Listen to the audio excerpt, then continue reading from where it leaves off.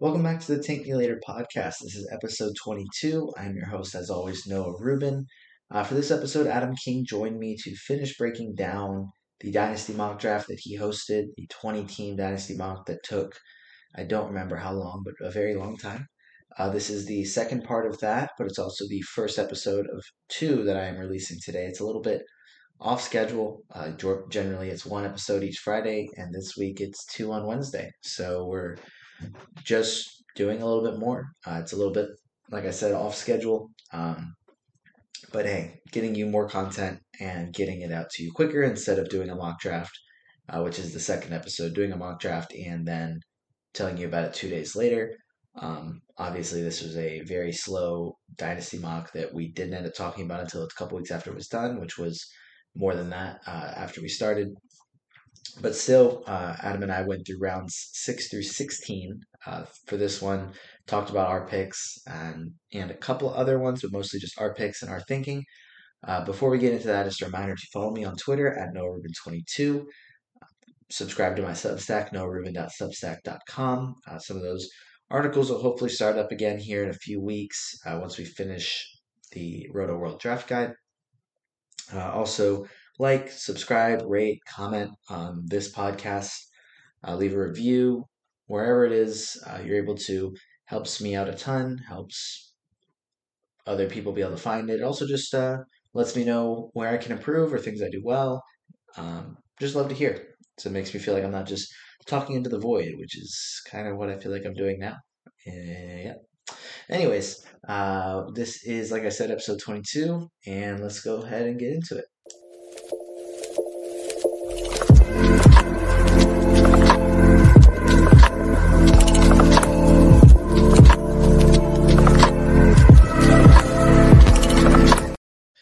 All right, welcome back to the Tank Me Later podcast. This is episode 22. We are going through the same Dynasty mock that we went through last time. It's going to be just me and Adam King for this one because Zach actually was lucky enough to secure tickets to a meet and greet with the one and only Dante Exum at literally the grocery store like 10 minutes from his house. It was pretty crazy to me when he told us it. We are very envious. He said he would come back with some signed merch and a selfie next time he appears in the show. I'm expecting him to bring that. But Adam, tell me about your day and how you're feeling, but also what do you think about that news? It's breaking news, that's for sure. Very jealous. And yeah, plenty. Maybe he'll bring Dante Exum with him to the next episode. That's what we'll we see. need. My day is just starting. It's 6:30 here in the morning, so just me riding solo in the house at the moment. But I'm sure they'll all stumble out of the darkness in the next few minutes if they're hoping to get ready for school and work. Well, I mean, I guess they kind of have to or should or something like that. They could always just take a day off. Everybody kind of needs a day off every once in a while, but at least you'll get a few minutes of some peace before all that happens. But we mentioned Dante Exum early in this episode. It was very forced, but we did have to bring it up per usual. And you told me before that you have his stats up and ready to go. I do. So obviously I watched a lot of the World Cup. Still watching a lot of the World Cup. US had a good win last night after a little stumble against Lithuania. But given the team they played last night, it appeared a lot easier than it would have been if they'd had to play Serbia. So maybe it was a strategic loss. I don't know. Yep. So I thought I'd pull up his stats because I thought he played quite well. Like all jokes aside, he actually is an NBA player this season with Dallas, and it'd be curious to see how he goes. He was drafted about 10 years ago, I think, and had a lot of injuries. But I thought he looked pretty good. He's been playing well in Europe. He didn't start for Australia, but and didn't do much on the defensive end, which I think is sort of what he needs to do to stick on the floor in the NBA. But what sort of stood out to me was his improved three-point shot, which is another thing he needs to do. The NBA has changed a lot since he was drafted. For the tournament, from three-point, he went 8 of 17. So it's not a massive sample size, but it's 47%. Certainly looked far more confident from the 3-point line. So, look, I mean, yeah, look, I mean, we talk about him sort of jokingly, but I think he can have a bit of a role for Dallas. He's not a fantasy player or anything like that, but yeah, I think they can utilize him on the wing there a little bit with Josh Green, and he can handle the ball a bit. So, yeah, look, I'm hoping that he plays some minutes this season and isn't just there as a depth piece that is never used. And if he's hitting threes, playing defense, I mean, Dallas can probably use all the help they can get. As far as depth, they're so star heavy, but every single time he has even a slightly good game, I'm going to make sure the world knows. That's what's important here. Yeah. Is that the world knows about the return of Dante Exum, even if it's an 11-point performance. Everybody needs to know. But he had 18 in their last game of the World Cup. So he did. Maybe if that happens in an NBA game, we'll do a whole podcast breakdown about his performance and include some film. Yeah, I think so. I think that's worthwhile. Something that is relevant, and I know we're on not a time crunch here, but we do want to try and keep it relatively short. Trey Murphy, I just woke up reading that Trey Murphy has, well, it's a meniscus injury, no details on the severity yet. Surgery would obviously mean he'll miss the start of the season. If he doesn't have surgery, he probably still misses the start of the season, but maybe just a few weeks. Is that like I literally woke up and just saw it on Twitter? There's no more news, is there, other than that? Nope, nothing else other than that, which sucks to see because he was one of the only players that was durable for New Orleans last season, and they have so many injuries, specifically with Zion and BI, but other guys as well. So the fact that they're facing what could be a pretty major injury a month and a half before the season starts is just really unfortunate, especially with the season that he had last year. He was, according to Basketball Monster, 45th in 9-cat scoring. And granted, most of that comes from getting a steal a game and hitting a ton of threes and being pretty efficient. It's not like it was explosive anywhere, like really dominated a category or two, but very, very serviceable, very good player. That's still, what is he? He's very young, 23. He is, yeah, but I think it. Obviously, we hear about little injuries and like Montrezl Harrell, but no one cares because he wasn't going to play or wasn't a fantasy relevant player. Obviously, we care, but yeah, I think Trey Murphy was sort of picking up a bit of steam as a nice mid round pick this season. ADP of on Yahoo of around 100, Fantrax about 80. Basketball Monster has him at 68. So he's someone that's going to be fantasy relevant, and I think if he misses time, probably Herb Jones gets a little bit of a bump. Maybe Dyson Daniels sees some extra minutes there as well. I don't think we're making any major changes other than maybe Murphy gets knocked down a couple of rounds. And it probably makes Willie Green's job a little bit easier trying to figure out a starting lineup with Herb Jones, Brandon Ingram, Zion, and Trey Murphy, because that's a headache to try and figure out. It is. Yeah. I think it. Yeah, obviously, if Trey's not available, Herb will start. So you maybe bump him up slightly. I think he's probably being drafted in a few spots. He's sort of the prime example of a specialist because he really does nothing other than defense. But yeah, you probably sort of take him towards the end of the draft with a bit more confidence now. Yeah, and Trey Murphy was selected 75th in that Dynasty mock that took us 2 or 3 months to do, that we did, I guess like a month ago at this point. But I'm going to go ahead and get back into that. He went 75th, but we are going to start in round 6. If you're watching it, just pulled up the picks, but we'll kind of read through ours. Zach, like I said, not here this time, but it'll just be the two of us breaking down our picks and maybe a couple others. Like Adam said, we're going to try and not have this be the longest episode because we get on tangents sometimes, and as much fun as we have, we're going to try and keep it on the more reasonable side. But in round 6, I picked Emmanuel Quickley at 103, and Adam got Zach Collins at 112. I know I've talked a lot about Zach Collins this summer. Should be in for a big season. Yet when I'm doing random Yahoo mock drafts, not with anybody just like clicking on joining a random one, I'm able to consistently get him in round 11 or 12. because of where Yahoo has him ranked, and his ADP is in like 130s. So great bargain for me, because I think a lot of analysts are in agreement that he's going to have a big season, but he's still also very young. So I really like this pick here. You want to kind of talk about it? Yeah, look, I don't mind it. I think I've just got to go back through my team and remind myself who I drafted. But I think at this point in the draft, I was really looking for a center. I didn't have a center yet. I had Chet. So I guess he's a power forward center, but I needed some blocks. Zach Collins is he's still only 25. He's almost 26. He feels like he's older, feels like he's been around for a long time, but has just been injured and had a run of bad luck. So I think despite Wembanyama being there, he still starts. He has a chance to sort of cement himself as the starter there for the next few years if he plays well. I think he complements Wembanyama quite well. They can both stretch the floor, so they can sort of shift in and out. Decent defender, so it won't really blow you away, and not a guy that's going to explode and be a top 40 player. I don't think that's doable, but he should be or could be sort of a top 70 guy for multiple seasons based on what we saw down the stretch last year.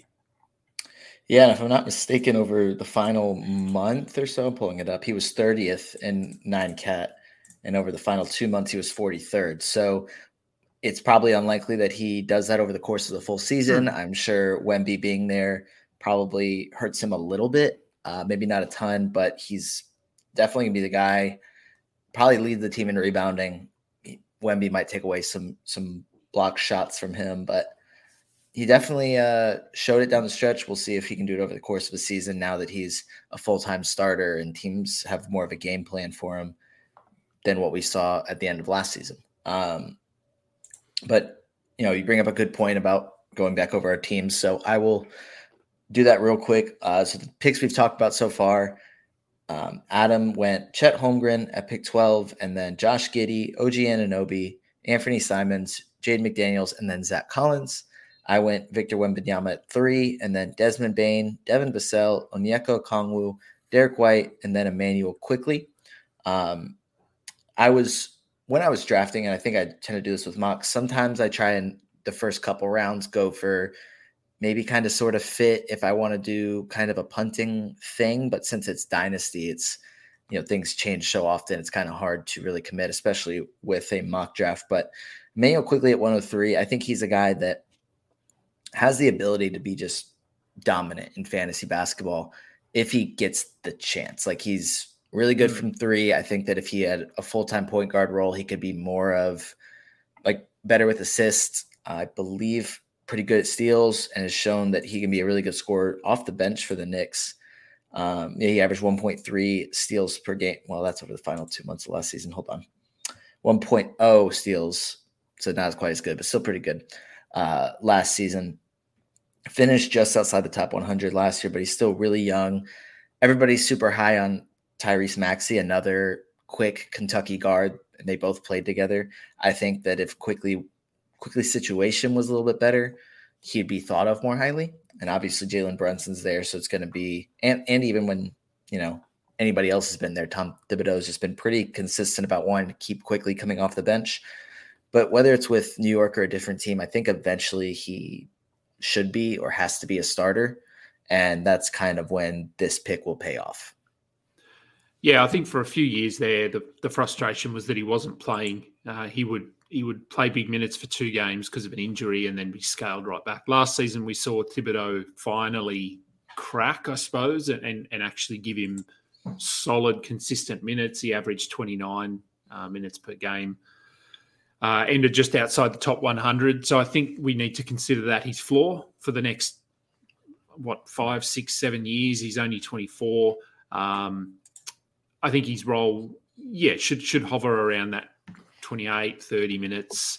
So a little bit like, I guess, as Zach Collins in that. I don't think he's going to blow up and sort of be this fantastic third-round guy, but we've seen enough from him that I think he can be top 100 multiple seasons, probably top 70. And you never know, like with injuries and that sort of thing. Brunson's obviously there. But but there is upside there. So no, I think this is a good pick of a young player who's got the ability to keep improving. He hasn't had a ton of opportunity yet in his career, and what we have seen has been impressive. So, yeah.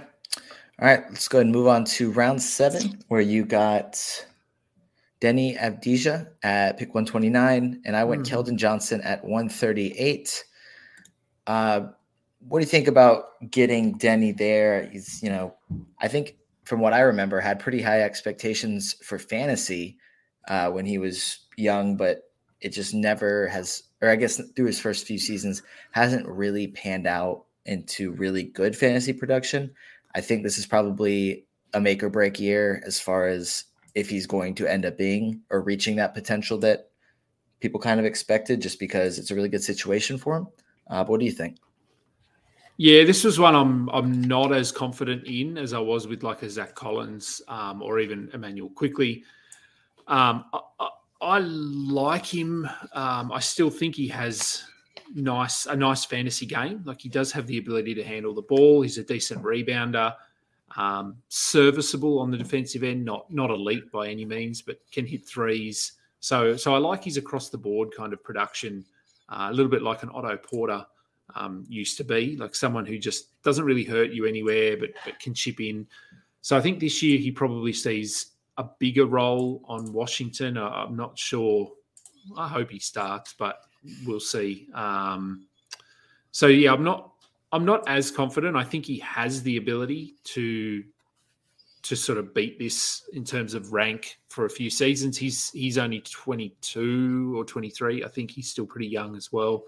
So he does have time on his side. Potentially he's 3-4 years away from his prime. So it really, for me, for Avdia, it comes down to how he's handled in Washington. And if they finally just say, okay, let's go, you're our starter, we're going to give you 30, 32 minutes. I'm not confident that happens, but if it does, then I'm certainly fine with this pick. Yeah. And then I went Keldon Johnson at pick 138. I have said this previously, I don't remember if it was redraft or dynasty, but that I probably wouldn't take Keldon within the top 125. I think of probably either format. He's really good at scoring and I guess hitting threes, and that's really it for fantasy. And he's definitely had some stretches where he's really bad for field goal percentage and really tanks your field goal percentage. I think he had a month-long stretch last season where he was just awful. He's young. He should only get better.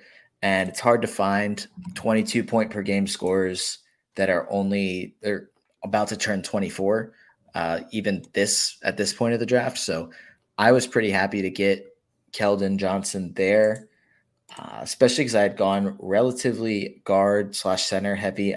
The only other player really that is a forward, I guess Wemby is a forward technically, and that's probably it. Because Devin Vassell's probably a 2 or 3, but I don't know. Pretty happy to get Keldon Johnson here, even if he's not great across the board. Yeah, he's sort of the opposite of Denny. He only contributes in really two categories. I've just pulled up Harrison Barnes' stats for his career because he sort of reminds me of Harrison Barnes a little bit. And as you said, he's not going to be elite. He's not going to be top 50. But Harrison Barnes 2 years ago, he was almost a top 80 player, top 90 player a few years before that, top 80 the year before that, averaging sort of 16 to 18 points, 5-6 rebounds, very little else. Some threes, like 1.5, 2 threes. I think Johnson can do that, whether it's in San Antonio or somewhere else.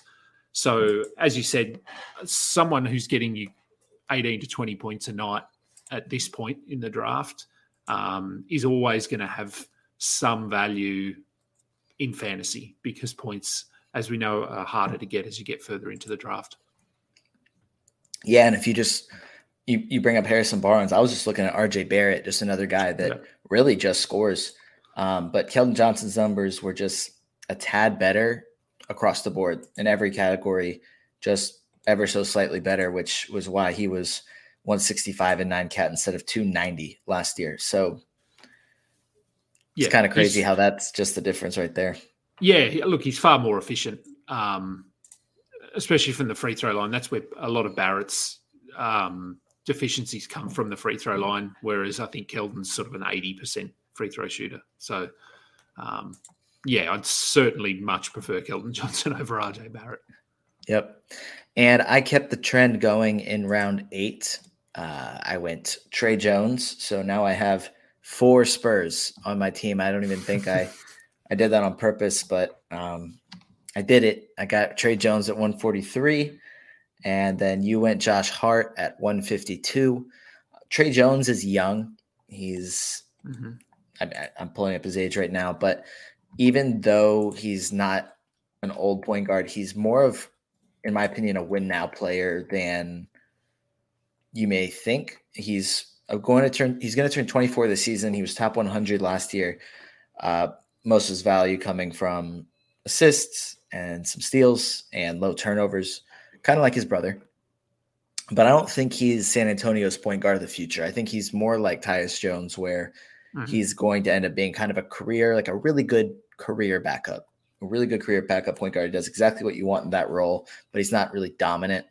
So I think this could be the last season of him as their starting point guard, but I still think he's going to be really good this year. I just don't think that continues past this season. So at this point of the draft, you kind of have your base for your team. I'm looking at either getting guys that are going to help me win immediately, even though I did go Victor Wembanyama in the first round.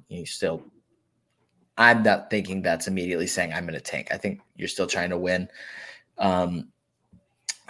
And so it's either win now guys or guys that have a ton of upside. And I think for me, this was more of a win now pick. Yeah, look, he's fine. As you said, I think he's going to settle into that role, much like his brother. Well, like his brother had prior to this season. Right. Where, I don't think he's a long-term starter on a winning team. So it really depends on where he's playing. But his floor is safe enough, like assists are valuable. He'll get you, he's not as good on the defensive end as Tyus, but still get you a 3 a game, a steal a game, 1.2, 1.3. Probably not as strong from the from the 3-point line either as his brother yet. He's more of a get to the basket kind of player, but no, I think, look, this season he's going to have a big role. Again, what was he last year? Top 100, probably top 100 again this season. The fact that he's going to have Wembanyama there probably helps him. I think he's going to have another target, a reliable scorer. Well, he might be a little bit inefficient as well, but he'll have a good target there in Wembanyama. I think their rotation will be a little bit more set, so he can form some chemistry with those guys as well. So I could see him probably having a slightly better season this year, top 90, top 80 at best. But at this point of the draft, you take him and shore up your assists and steals. Yeah.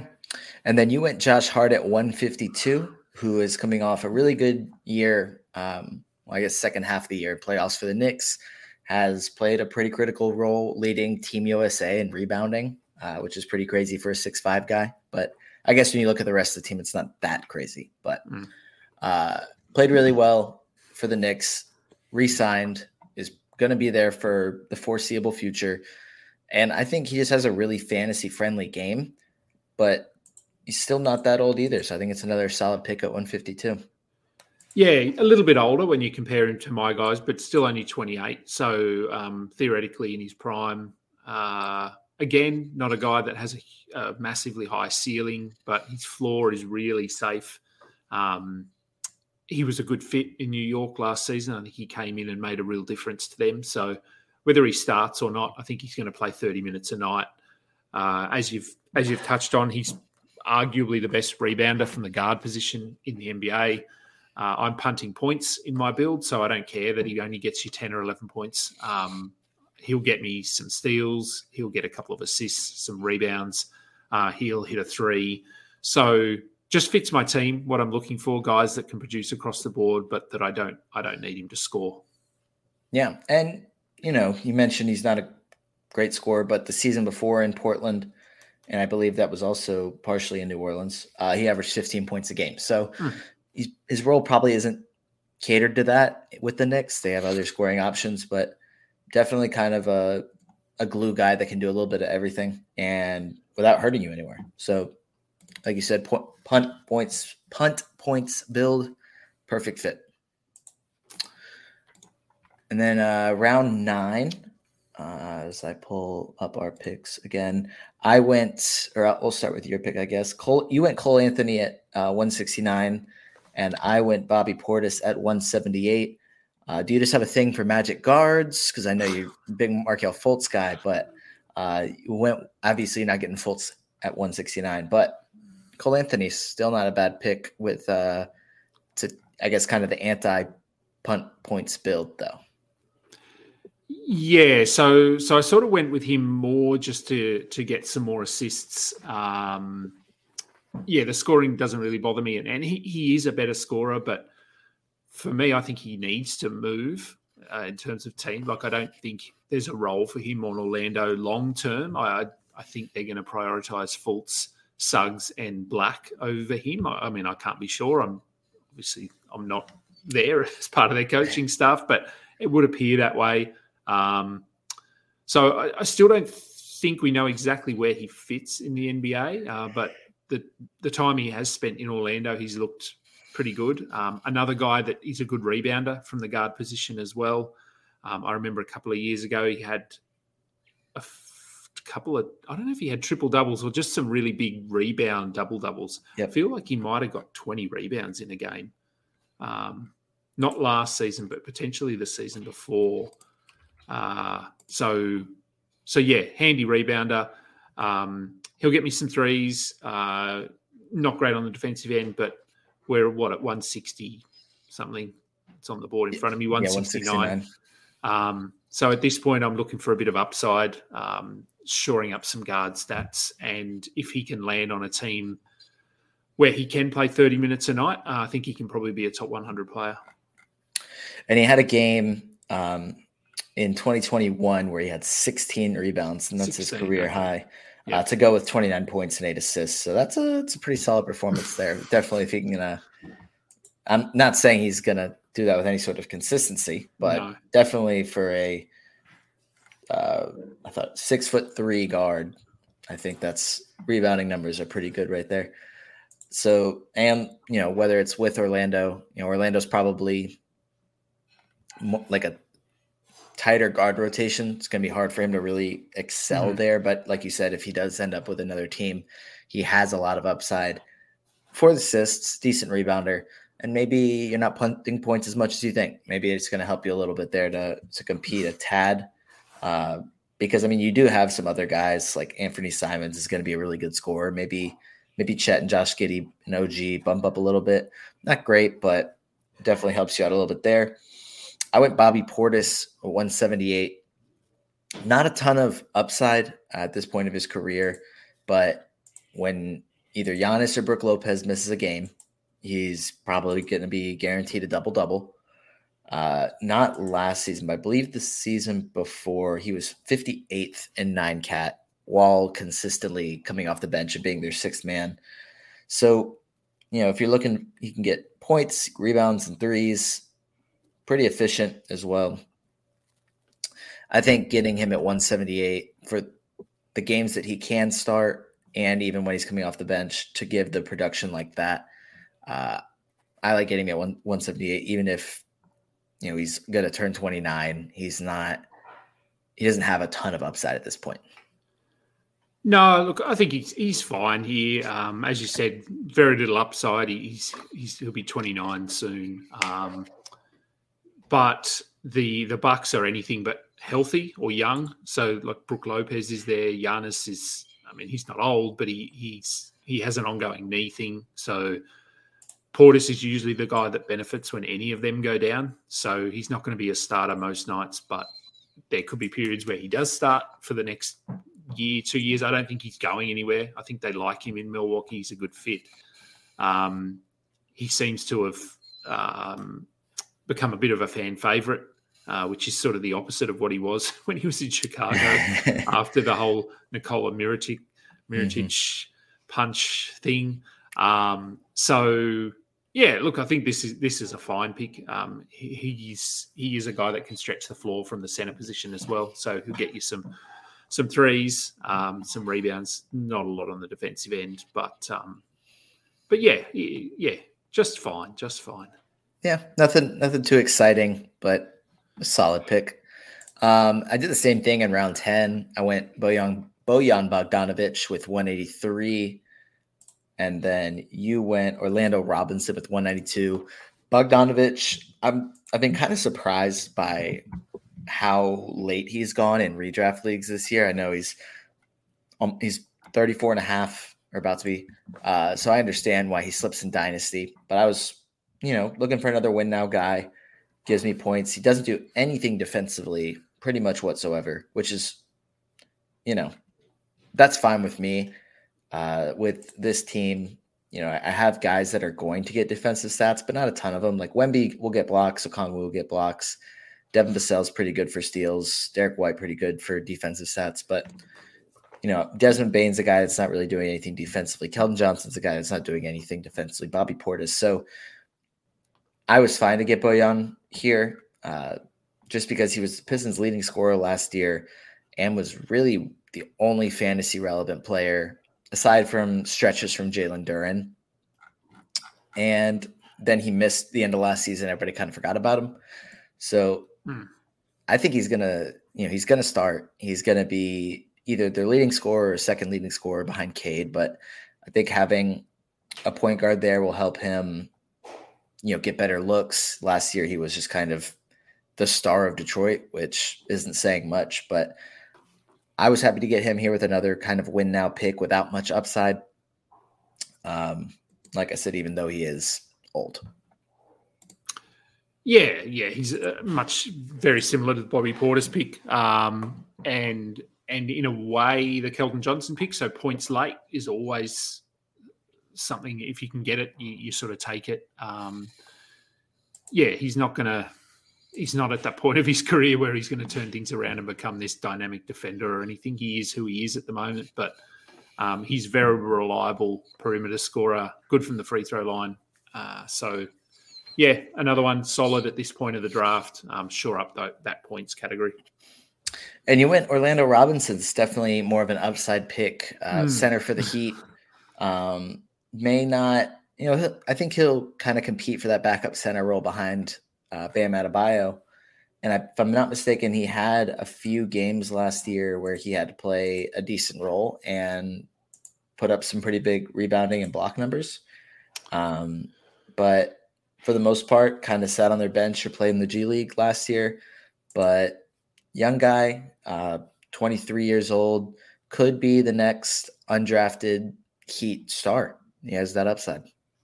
Yeah, look, I thought he was really good in Summer League, and obviously Summer League is Summer League. We don't take too much away, but their backup at the moment is Thomas Bryant, who we sort of know who he is. He's had his fair share of injuries. He's not a good defender. He does get some defensive stats, but if he was a good defender, he'd have a bigger role on a team. But he hasn't been able to earn that. So I don't think Orlando Robinson is the backup to start the year, but it wouldn't surprise me if he overtakes Bryant at some point.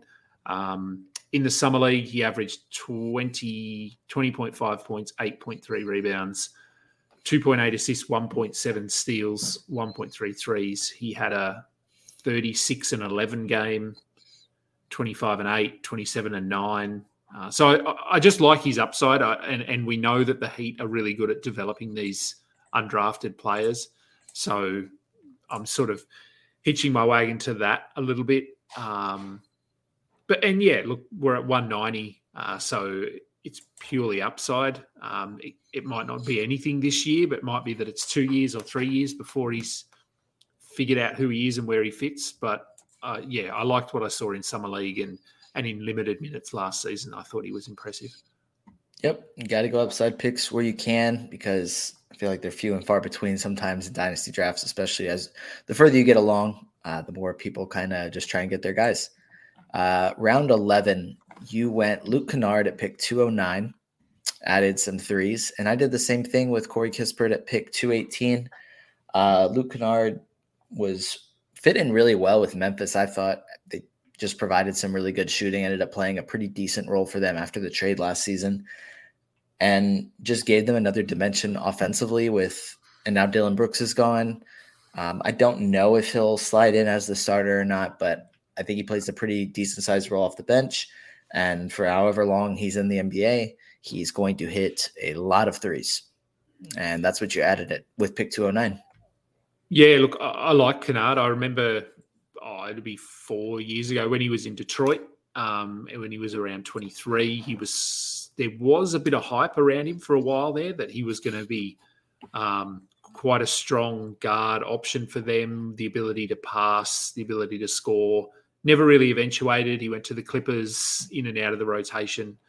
But then in Memphis, as you said, last season, he moved there as a trade. I can't remember which trade he was part of, but he ended up there.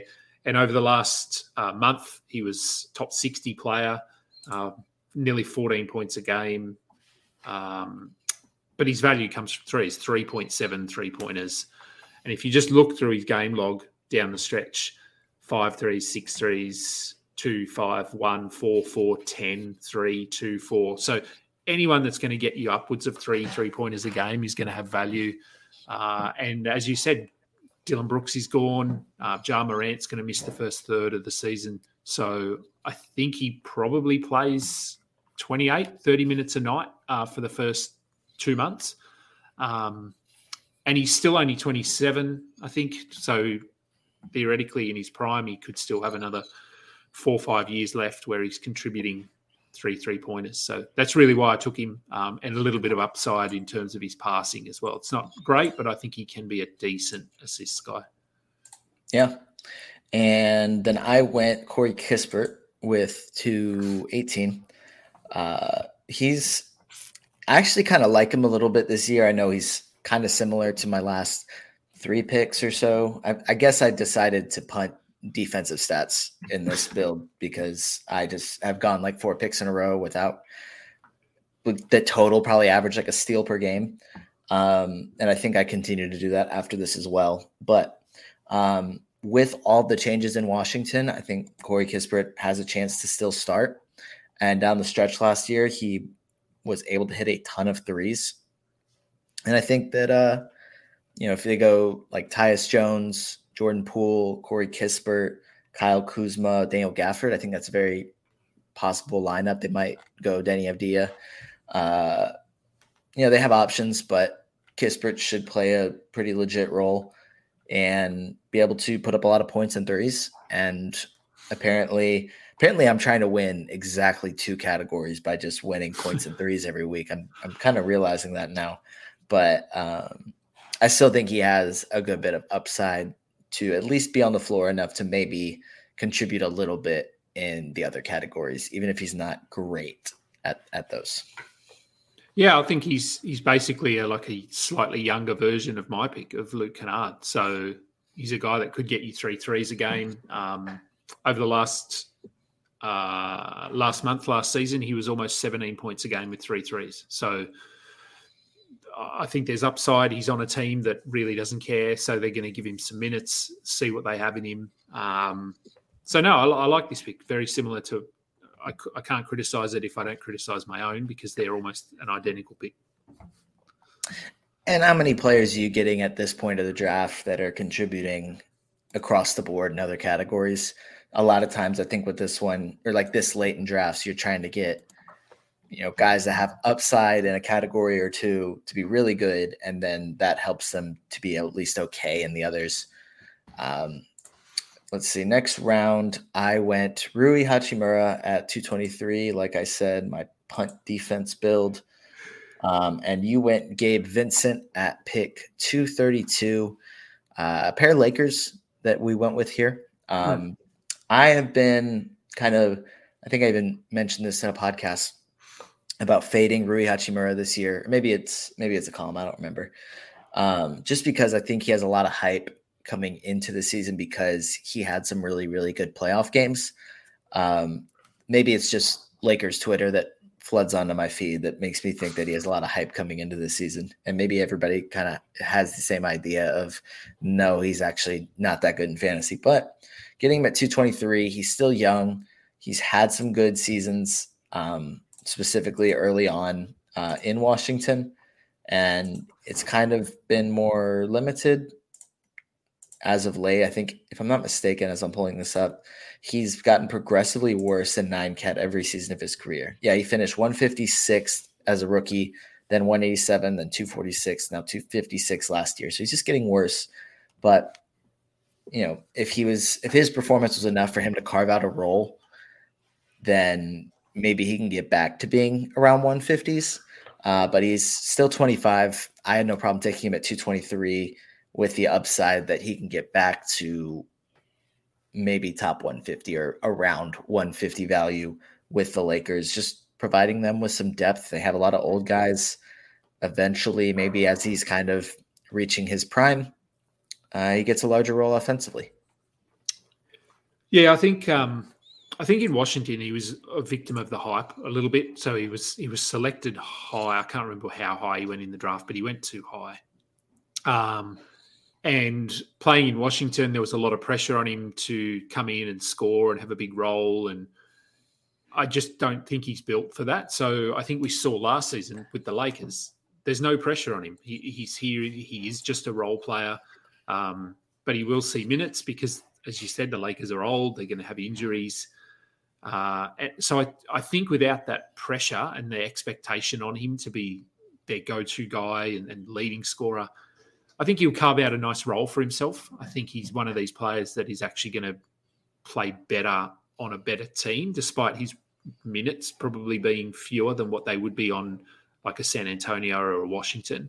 So, yeah, look, I'm okay with this. I think there's a little bit of upside here, and he could get back to being a top 150. He sort of fits your build. Another guy that can score, hit some threes, doesn't do much on the defensive end, as we've found out. But at 223, yeah, this is absolutely fine. I'm looking ahead. I get my defensive numbers back a little bit over the last few rounds, so we'll see if it actually works or not. But you went Gabe Vincent, who just signed with the Lakers, will probably slide in as D'Angelo Russell's backup to start. We saw him take over for Kyle Lowry as a starter last season.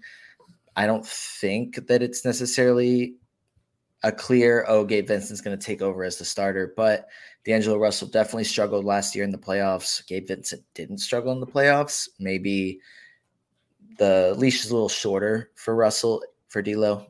If he starts slow and just has some struggles, they have an option there that's proven, which could lead to Vincent getting a larger role, being a good scorer, hitting some threes, bringing Heat culture out west.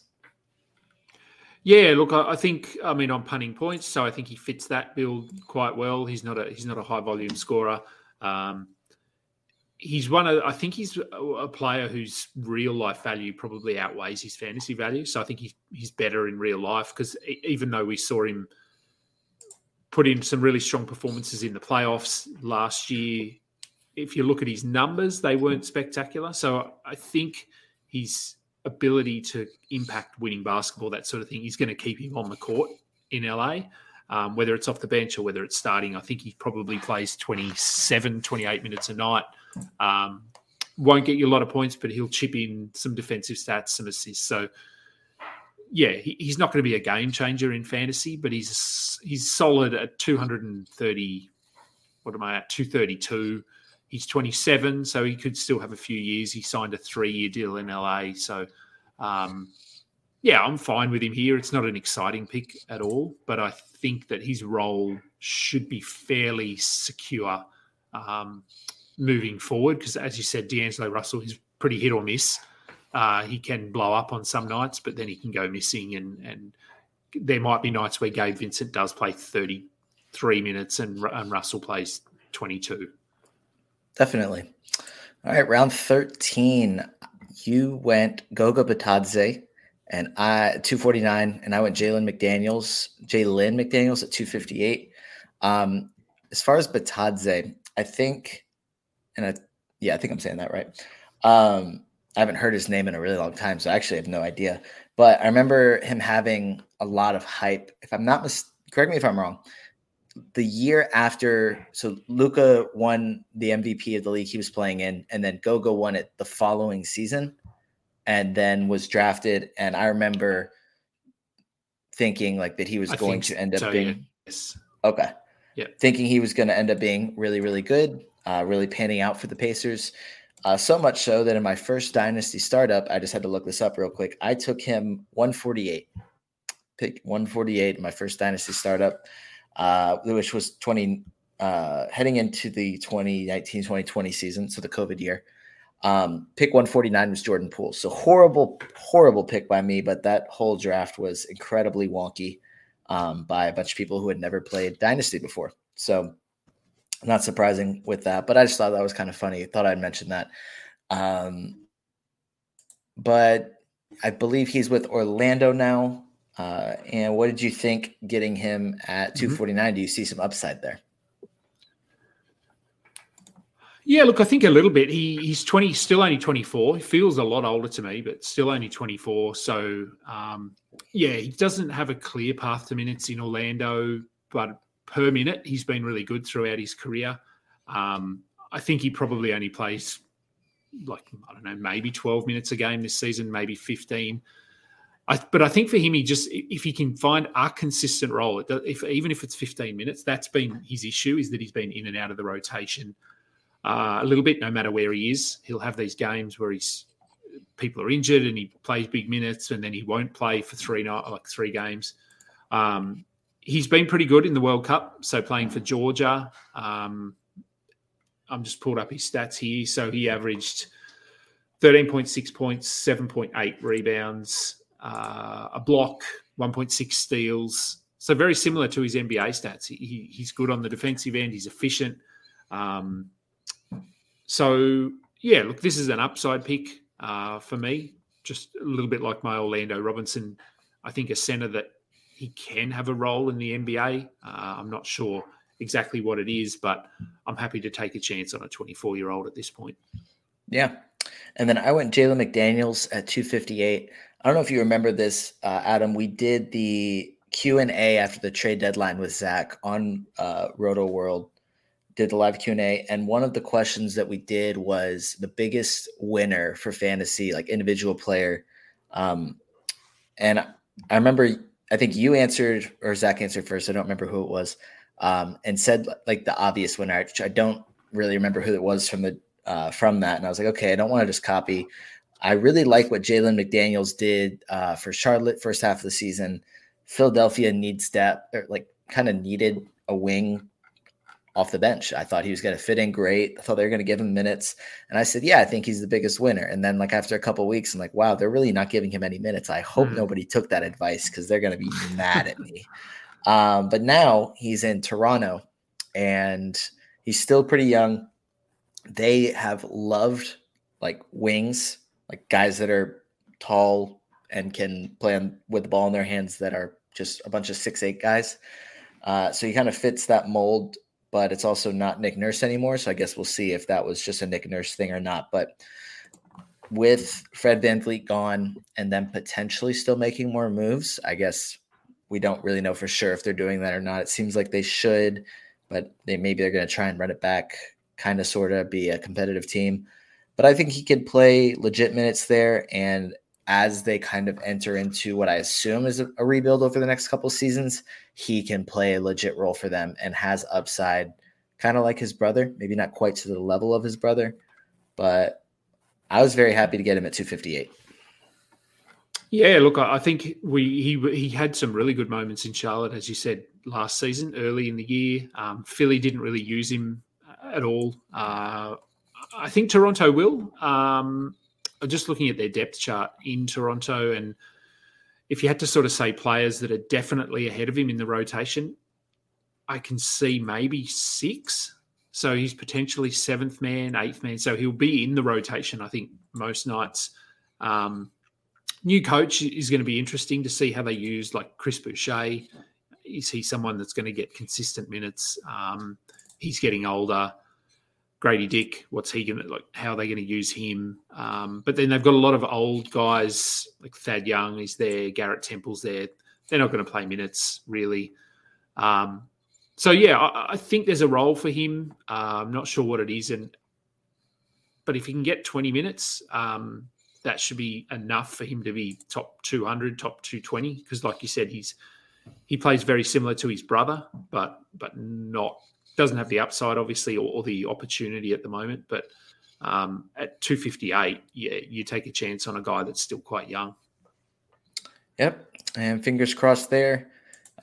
We move into the last few rounds. I went Jose Alvarado at 263, and then you went Shake Milton at 272. Most of Alvarado's production is coming from steals and occasionally assists when he gets to play enough. CJ McCollum's getting older. I doubt he's kind of their point guard of the future, but maybe he's able to carve out a little bit more of a role off the bench as McCollum gets older, maybe misses some games. They limit his minutes kind of thing. Just a little bit of upside there, but probably not a ton. Yeah, I mean, we saw a couple of games where Alvarado blew up last season. He had one game from memory where he hit like 8 threes or something. He went off, had 30 or even 40 points, maybe high 30s. I can't remember, but he's not a scorer, so he's not a guy that's going to get you that every night. But very good defensively. They love him there. Like he fits their culture very well. He's a fan favorite. Dyson Daniels is probably going to end up being ahead of him in the rotation, I think. But yeah, I think he's really good at what he does well, and that is going to keep him relevant. I think he may not play every night, but most nights he should see 15, 18 minutes as that defensive pest kind of guy. I'm sure I remember playing growing up and you hated playing against guys like Jose Alvarado because they just would not stop pestering you and defending hands, talking, really annoying, like a Patrick Beverley.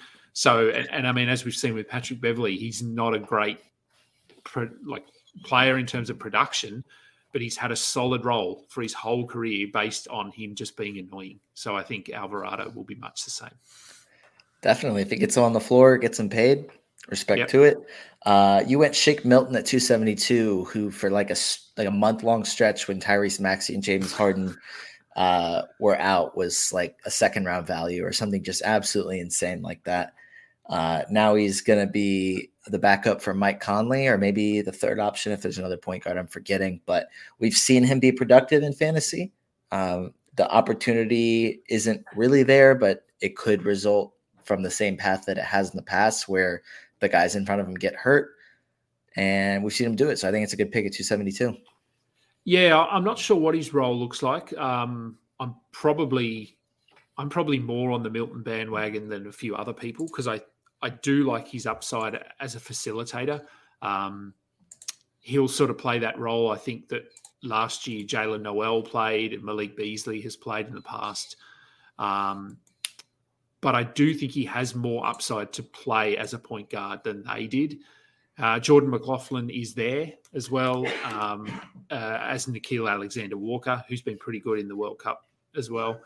So I'm not exactly sure where he fits in that guard rotation, but I could see them putting the ball in his hands a little bit more if like McLaughlin doesn't work out or gets injured or they want to go with a guard option who is more of a scoring threat because McLaughlin is not going to score a lot.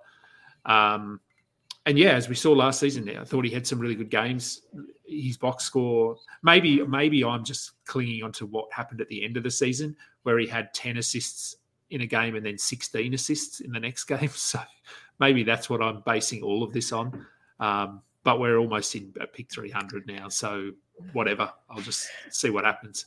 This is almost pick 300 and probably month number 2 of this draft. So yes, at that point it was, let's just kind of keep this thing rolling. Round 15, second to last round, you went Najee Marshall at 289. I went Josh Okogie at 298. Marshall was another guy that had some really good games last season, or at least solid games when they were dealing with a plethora of injuries. Just a serviceable player that with how many injuries are almost feel like a guarantee in New Orleans, especially on the wing. Like we talked about at the beginning, Trey Murphy already got hurt. Brandon Ingram and Zion are quote unquote injury prone players. Obviously, we're not wishing that they get hurt, but a backup option in Najee Marshall is not a bad thing to have. He's a very serviceable player.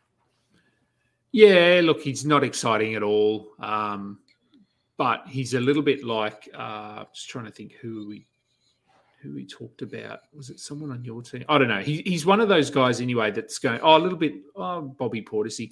So an injury to any number of players, he steps up. So like D'Anthony Melton a little bit in Philly, he's not relying on one person to get injured. It could be if Ingram goes out, if Zion goes out, if Herb Jones goes out, Marshall can sort of play multiple positions, slot in there. He's never going to play more than about 20 minutes a game. Doesn't have a lot of upside.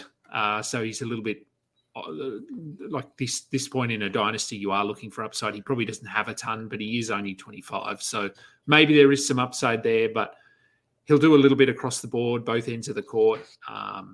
So yeah, look, at this point in a draft, if you've done a draft this deep, you're really struggling to even recognize names in the draft room. So I just took him because I know that he has a decent role and he should have a similar role for at least the next few years. Yep. And then I went Josh Okogie, 298, partially because he went to high school about 45 minutes from where I went to high school. And then partially because he actually could start the season for the Suns, has been really good at getting defensive stats, specifically steals throughout his career. Finally was able to showcase a jump shot last year, which was the reason he was on the floor kind of after their big deadline trade for Kevin Durant. I think he slides in at the starter. I don't think that makes him a really, really good fantasy option, but getting steals and threes, like I said, I didn't go defense for like 75% of this draft. So I added a little bit here and just another guy that's going to be on the floor. Because at this point, I think you're either getting guys that are going to play minutes in like the 20 to 25 range. He averaged 29 minutes per game over the last 2 months last year. So maybe you can get more than that, or you're going with an upside swing. And I went with a win now guy, considering I got some young guys early. Yeah, look, he's fine. Again, as you said, it's either a guy that's going to have a solid role or a guy with just tons of upside. He'll get you some defensive stats, which you need.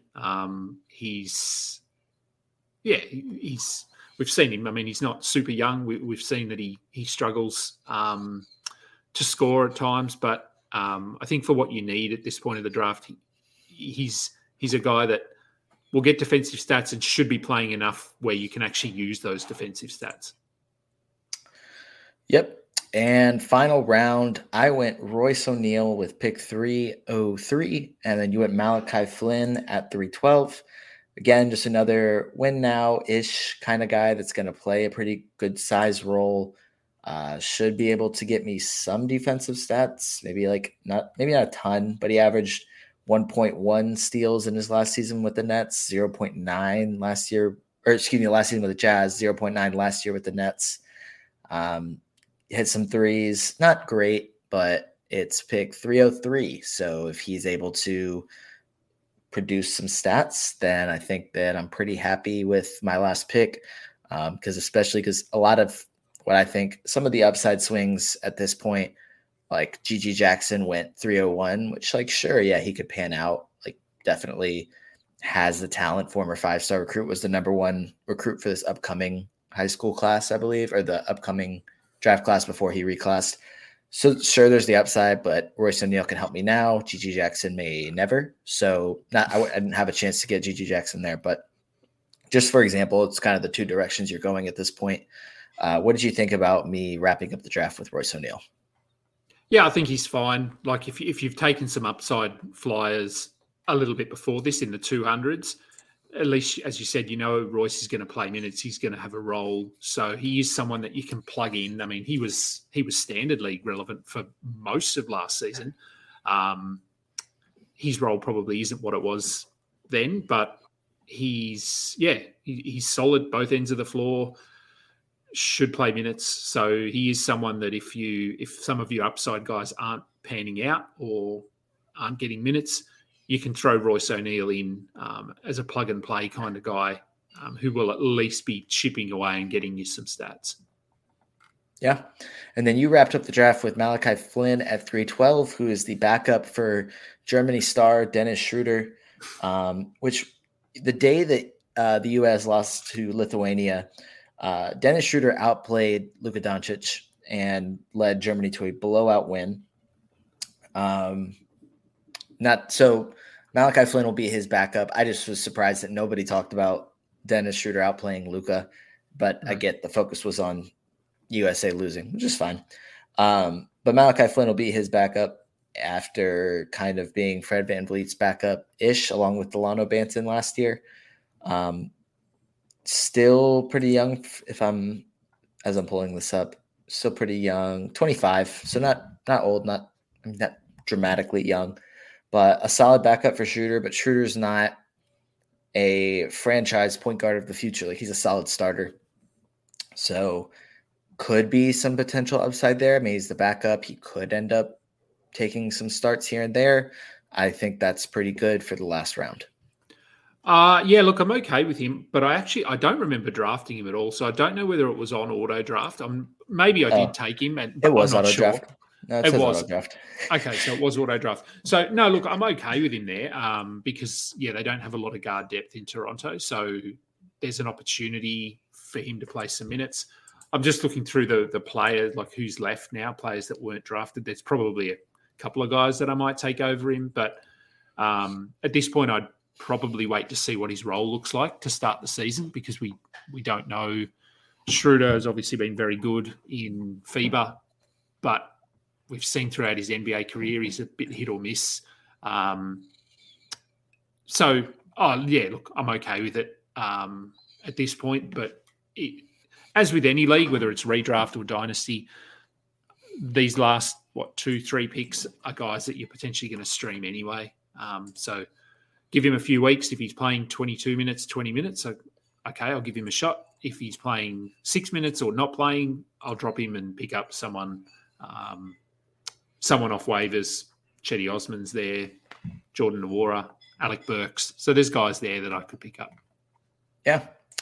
And we managed to get through the final, 11 rounds of this draft in about an hour after doing only the first 5 in an hour with Zach. So he was just slowing us down, apparently. You know how he is, but I do. I'm glad he was able to get his Exum autograph at least. But Adam, thank you for both hosting this mock and joining me a couple times to talk about it. I'm sure you will definitely be back on, but thank you for joining me.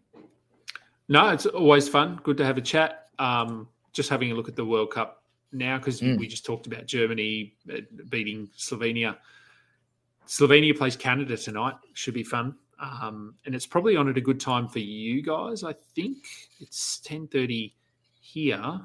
So that would be 8:30 Eastern your time. That's actually not bad. Yeah, should be a good game.